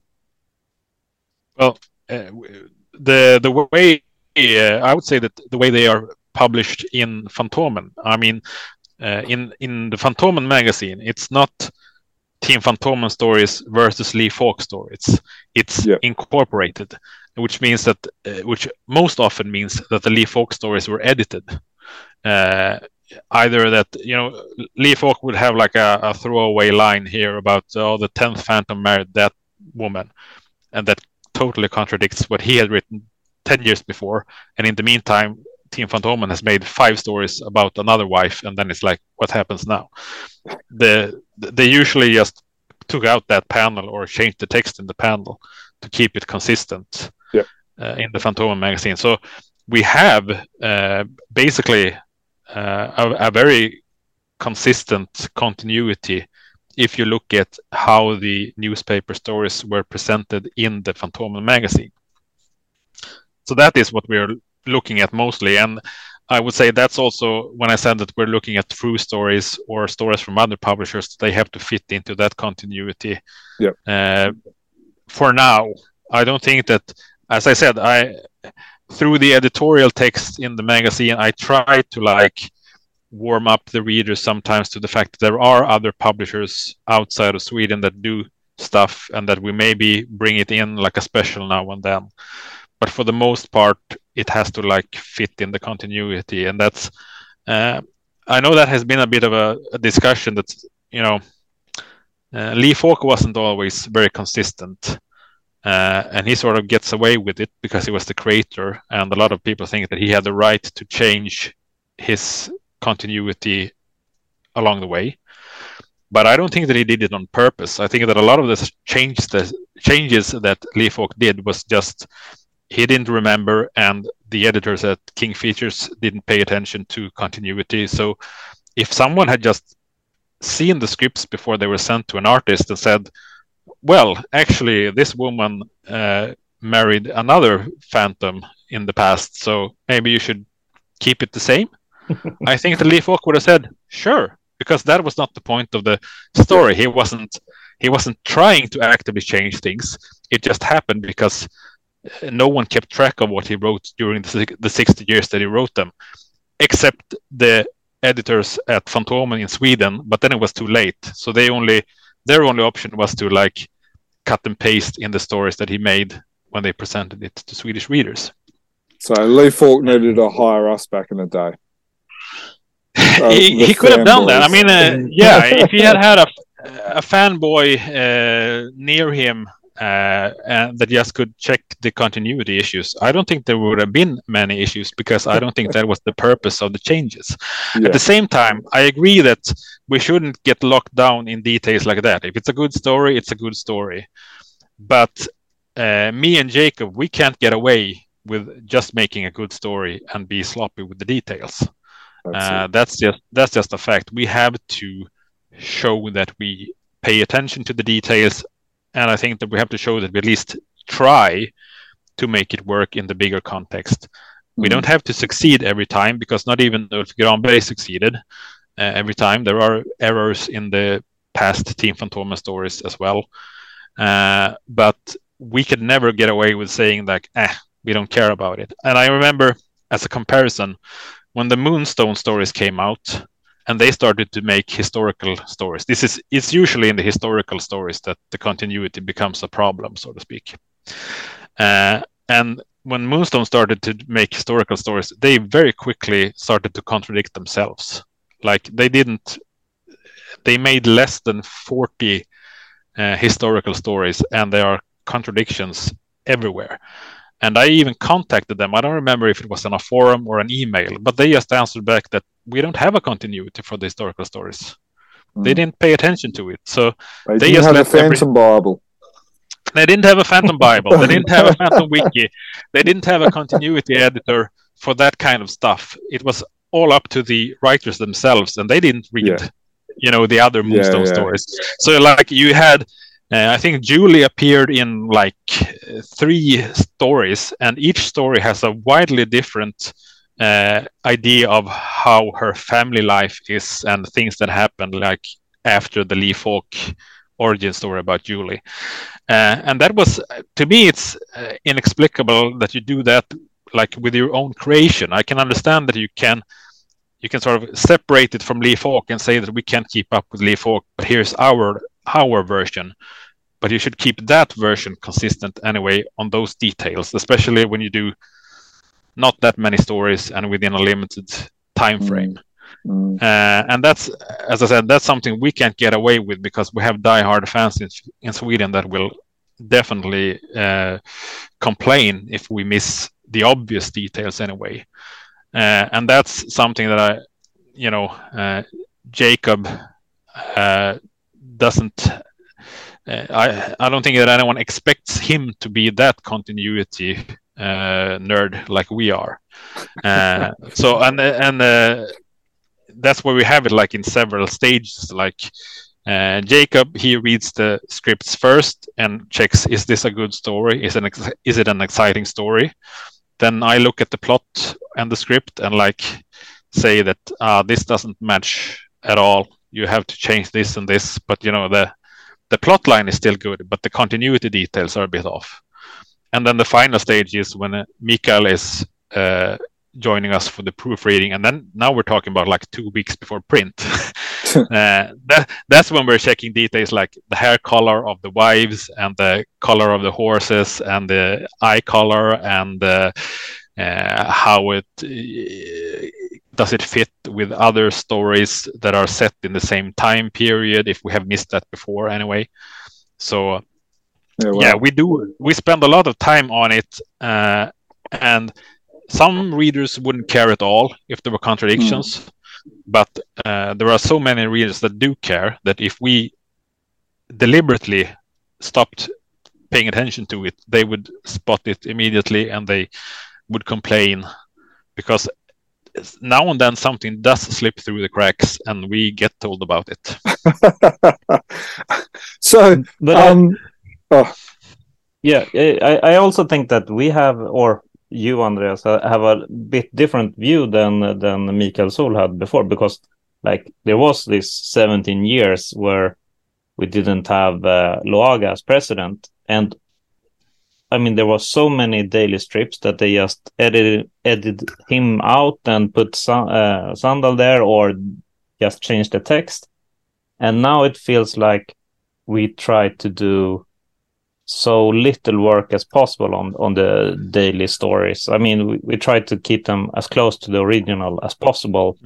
And I remember we did the reprint of, I think it was the founding of the Jungle Patrol, where there is one panel with this Phantom Viking or something, and it's like doesn't make sense, the folk what he wrote, and we just did we wrote it as what's it called, asterisk note from the publisher. That's true. That a main difference, if we circle back to our history with working with the Phantom, I have been doing freelance work for many years, and back in 2016 I was temporarily editor for the first time. And back then it was the normal was that all newspaper strips were edited. It had nothing to do with continuity. It was mainly to just take away the repetition panels, tighten it up, make it feel more like a comic book story than a newspaper strip story. So that was a lot of my work when I was filling in in 2016, was going through the newspaper strip stories and like crossing out panels and just tightening up the action and all that. Now that's one of the things that I mean that the readers we have today have slowly been adjusted to accepting that Phantom stories are produced from different sources and they look a bit different, and that is something that we talk about in the editorial texts to explain this. So now they accept that we run the daily strip stories unedited, the Sunday strip stories unedited, but when a contradiction comes up because we leave it unedited, like you say, the easiest way now is just to mention it outside the story, either in the editorial pages or a footnote, instead of in the old days you would have cut out that panel, or you would have rewritten the text, or you might have even taken in another artist and redrawn the art to make it feel like it fit in with the Team Fantomen continuity. So it's some of this is probably based on economical necessity, because there was a lot of work done on the newspaper strip stories before. But I also think that the readers understand where we're coming from today, so they don't even need all that corrections and continuity fixes of the newspaper strip stories. And a lot of readers, I think, appreciate that they get it unedited, like it was supposed to be, basically. Yeah, so it's I think it's partially the readership has changed compared to back in the 70s and 80s. The readers were kids mainly. Like the average age of a reader was perhaps 12 years old, and for them it's confusing if it's widely different Phantom continuities. But the readers we have today, a lot of them are still the same readers that began when they were 12 and now they are 30 or 40. They understand what goes on behind the scenes, and they can like separate the newspaper strip story from a Team Fantomen story. But also, when and if new readers begin reading the Phantom or comics in general today, they have a different awareness of how fiction is produced. Like back in the 60s, the stories weren't even signed. You didn't even know who the artist and writer was. But that changed in the 70s and 80s. And today, regardless if you have stayed on since back then or if you're a new reader, you have a different awareness of how comics, TV series, movies, video games are produced. So you look at it differently, and you're not confused by the fact that the story I read in last issue seemed to be looking different than the story I read in this issue. You kind of understand that the last story ran in newspapers in the United States, and this story has been specifically made for the Fantomen magazine in Sweden. And people, our readers, can understand that. It's kind of funny that you mentioned that, because that's something that I recognize in myself from when I was like 12 years old and I was subscribing to Spider-Man. And I got so frustrated all the time when I was reading some stories and then I got a new magazine and the stories were not connected. Because as you said, I couldn't put those two things together, that this is not one cohesive story written and drawn by the exact same people. But now as an editor, I'm just, looking back at myself and being like, you were so stupid, Jacob. It's so complex, this work. But yeah, I believe our readers are much more like aware, especially like the Phantom enthusiasts are really aware of exactly who made what and from which country it originates. And also in the latest issue, number 4, we even mention it in the leader text that we explicitly contacted Tony DePaul to discuss his future plans with Kit in Himalaya, so we could make a Team Fantomen story that took place in that setting without contradicting any future things. Oh, there you go. You just gave us another exclusive. Thank you for that. Yeah, That's I did cool. think about that. Yeah, but that's true. We have,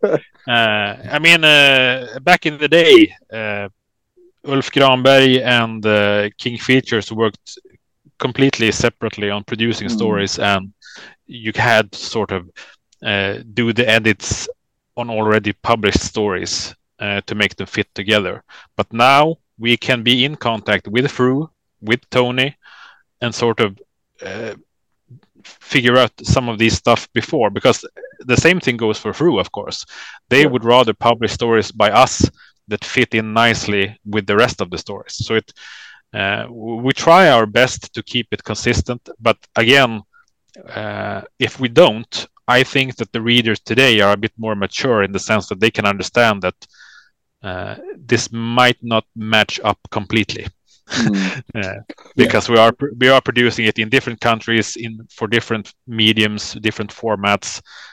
So yeah, I think that we don't have to be we don't have to keep it consistent between the versions. Like Team Fantomen and King Features, we can get away with showing things differently. But within the Team Fantomen universe, we definitely can't get away with ignoring our own past stories. That's where we have to keep the continuity crystal clear. Just an anecdote that I remember when we did, I think it was the Duncan Monroe stories. And in Sweden, we have a different word for uncle on your mother's side and on your father's side.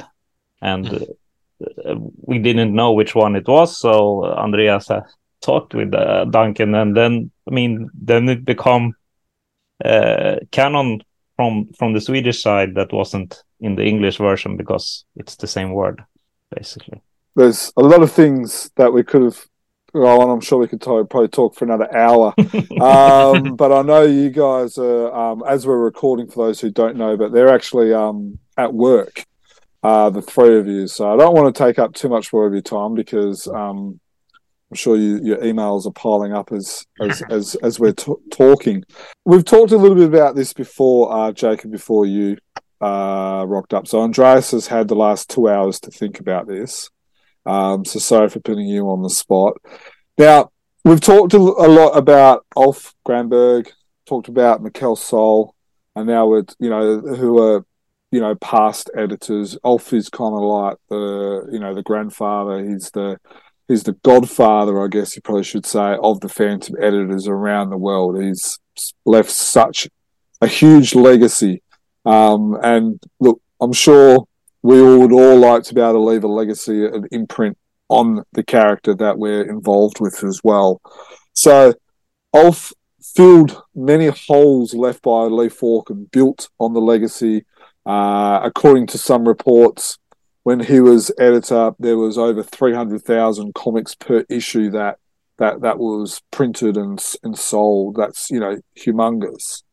And then you have Mikkel Sol, where he had a yearly media attention grabber that would be in the media, like, for instance, the 22nd Phantom, the Flag cover, the Political Island, and the Depression story, and stuff like that as well. And then also he oversaw Sandal Singh and the 22nd Phantom as well. So, and I know you are still fairly early in the piece, and this is probably a 5-10 year goal, but what would you like to see your legacy be, or your imprint left on the Phantom?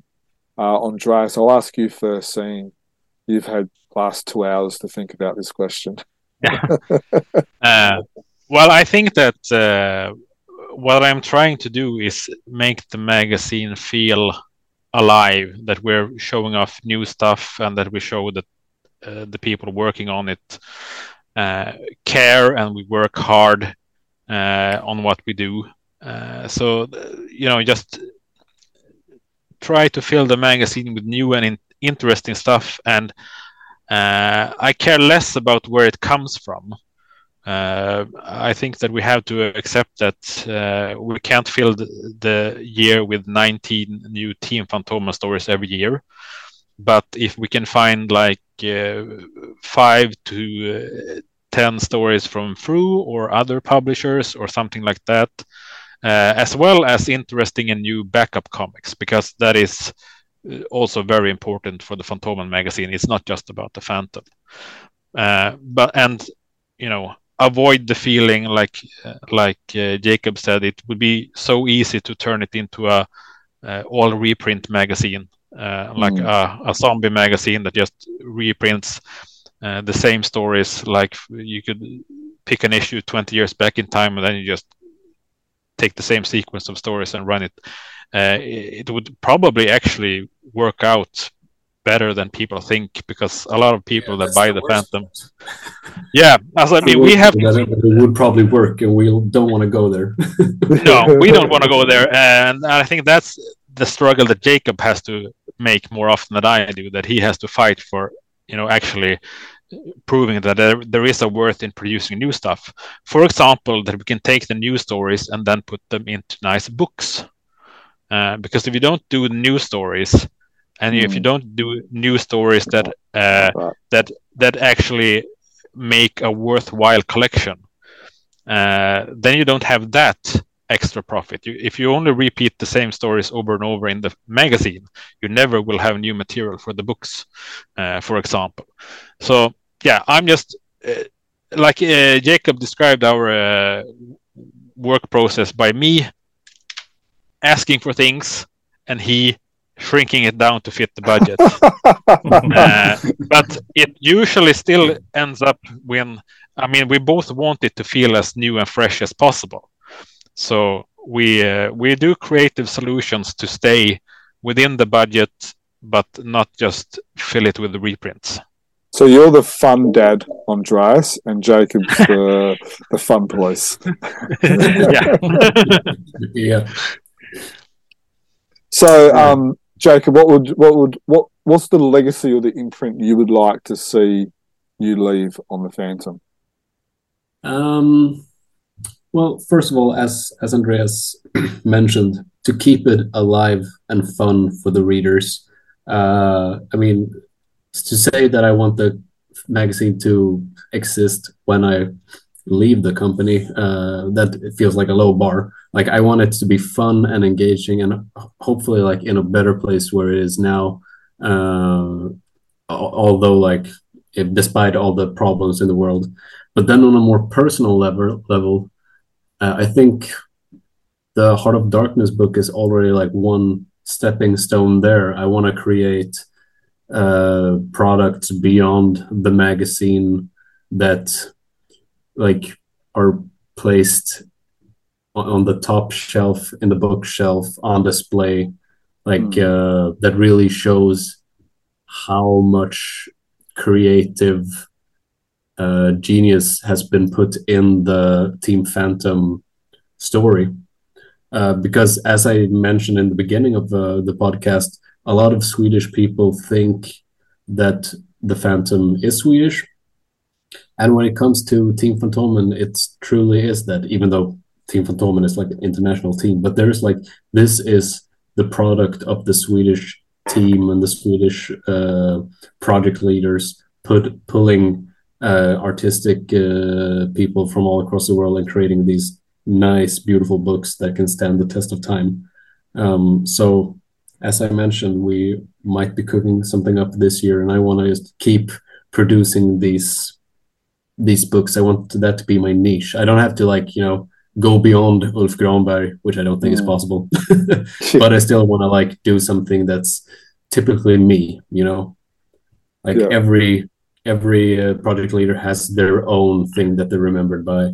And I feel like we're already on the path of like, this is the deluxe cover era where the nice, really expensive edition hardcover. Yeah. Well, I know I was talking to Andreas. We were talking about the Mitten book, and we were talking about it. And I said, "Oh, this is a really good book." And he goes, "Oh, just you wait. The Heart of Darkness one's going to be just as good." And I said, "Mate, you're setting yourself up for a fall because this is a really nice book." And he goes, "No, we'll be fine. We'll get there. We'll get there." And I have to admit, you did a good job with that. Yeah, thank you. I got an email from Hans Lindahl. Because we used some of his artwork in the book, because we sent him a copy, and he said congratulations to me and Andreas for making such a good book, and that it really showed that this was not just something put together by some people trying to make a quick buck. This was actual work behind it, and that really meant a lot to me. Because there are other projects I work with that are much quicker made, where I don't have to think that much. But this was really like my first project where I really put my all into it. It was a big risk also, and it turned out to be a good reward. So I think that maybe we should mention another person that has been very important but isn't specifically Phantom connected, and that's the art director at Egmont, Mattias Mattsson. Yes, because he has redesigned the look of the magazine. He designs the books, especially the Heart of Darkness, but also the other books, like the overall design. And he's not, I don't know if he's a Phantom fan, because we never talk about the details in the stories. He's the art director, so he looks at the design and the graphics, and not just for the Phantom, but for, I think, almost all of the Egmont line. But the reason that the books look so good, the reason that the Heart of Darkness has the design that it has, is because you and Mattias have been having that discussion. I don't get involved very much in the design issues with either the magazine or the books. I just supply the content, but in cooperation with Mattias, you make it look good as well. Yeah, he was the one pushing for the emblem on the front and everything on the back, which is just like the tiniest details, that really make the book stand out so more. Yeah, the embossed part there, and I think he also convinced you to do the numbering, because you had to do it by hand. And, exactly. And he had done it before on the other collector's editions, like not Phantom books.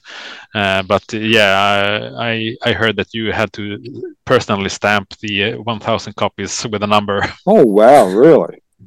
So I'm not sure if you can see it on YouTube. Hopefully you can see there with the light, with the embossing down the side.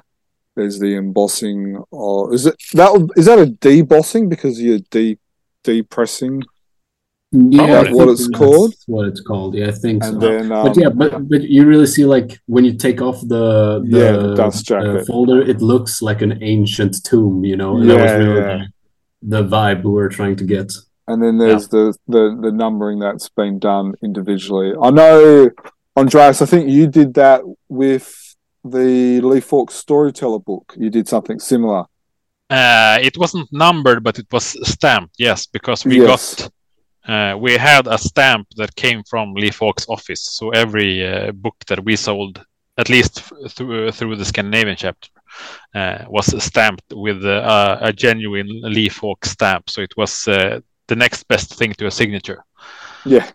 No, look, you've done a great job. Looking forward to what you're producing in 2023. Look, I really appreciate your time this afternoon for you, gentlemen. Mikkel, have you got any other questions or anything you want to? I'm super happy. Super happy. Did you learn anything new? Yeah, quite a lot. Have you figured out what stories is going to be in this year's hardcover collection yet? I think it's some Team Fantomen stories that is older than 20 years. Okay, all right. That's my guess. Jacob's still giving us he's just holding up a sign that says no comment now. Yeah, exactly. I think we only got about 4 or 5 no comments. So I think I appreciate you guys being so candid with us and open. Hopefully you, the listeners, who read the Fantomen comic or who have always been intrigued by it, whether you're from Australia or from India or other places around the world, Fantomen have such a rich history, and it's great to be able to learn what's coming up in 2023, but also to be able to learn something new about the history, but also yourselves, Jake and Andreas. So really appreciate you guys joining us. Is there anything before I sign off that you maybe want to make mention that that you've just remembered, or something I haven't asked that you want to give us, or anything like that? I have one thing. Jacob said in his introduction that he wasn't a big Phantom fan when he started working on the Phantom. And me and Jacob started working together in 2019 when Mikael Sol was on sick leave. So we came in, did some issues. One of the things that we did was that we brought in a Fru story for the first time. So that was actually something we did when Mikael was away. But I would also say that the difference from those first phone calls and emails that I had with and web meetings that I had with Jacob back in 2019, and just when he took over as project manager in 2021, he really did his homework.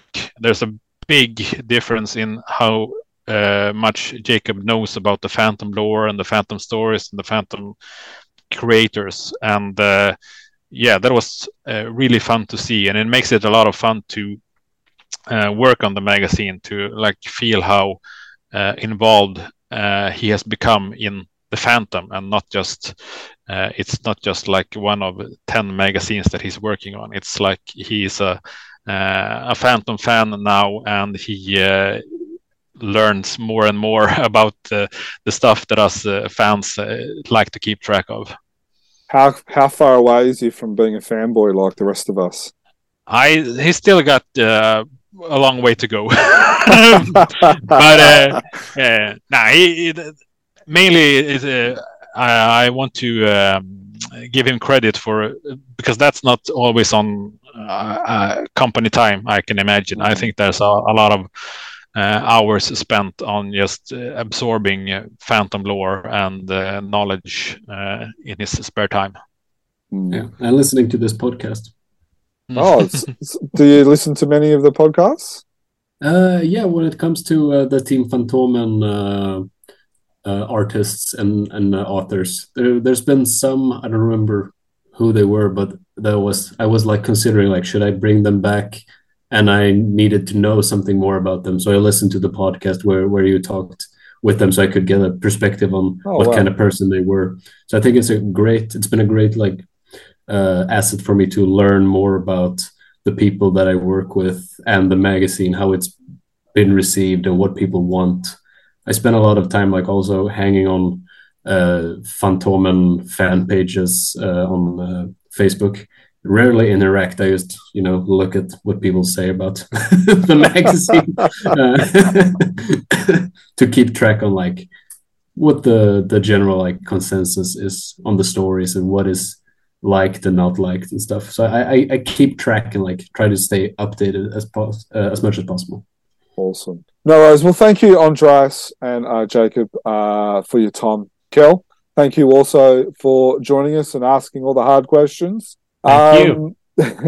So if you are listening to us, you can find us on chroniclechamber.com, which is our website. Our email address is chroniclechamber@gmail.com. If you want to be notified of new articles, you can either follow us on our social media pages or you can sign up with your email address on our website. Now, you can also subscribe to us via YouTube or through your favourite podcast apps, including iTunes or Spotify.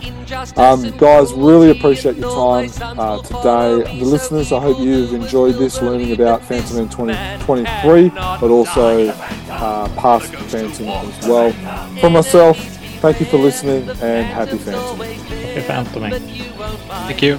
Bye.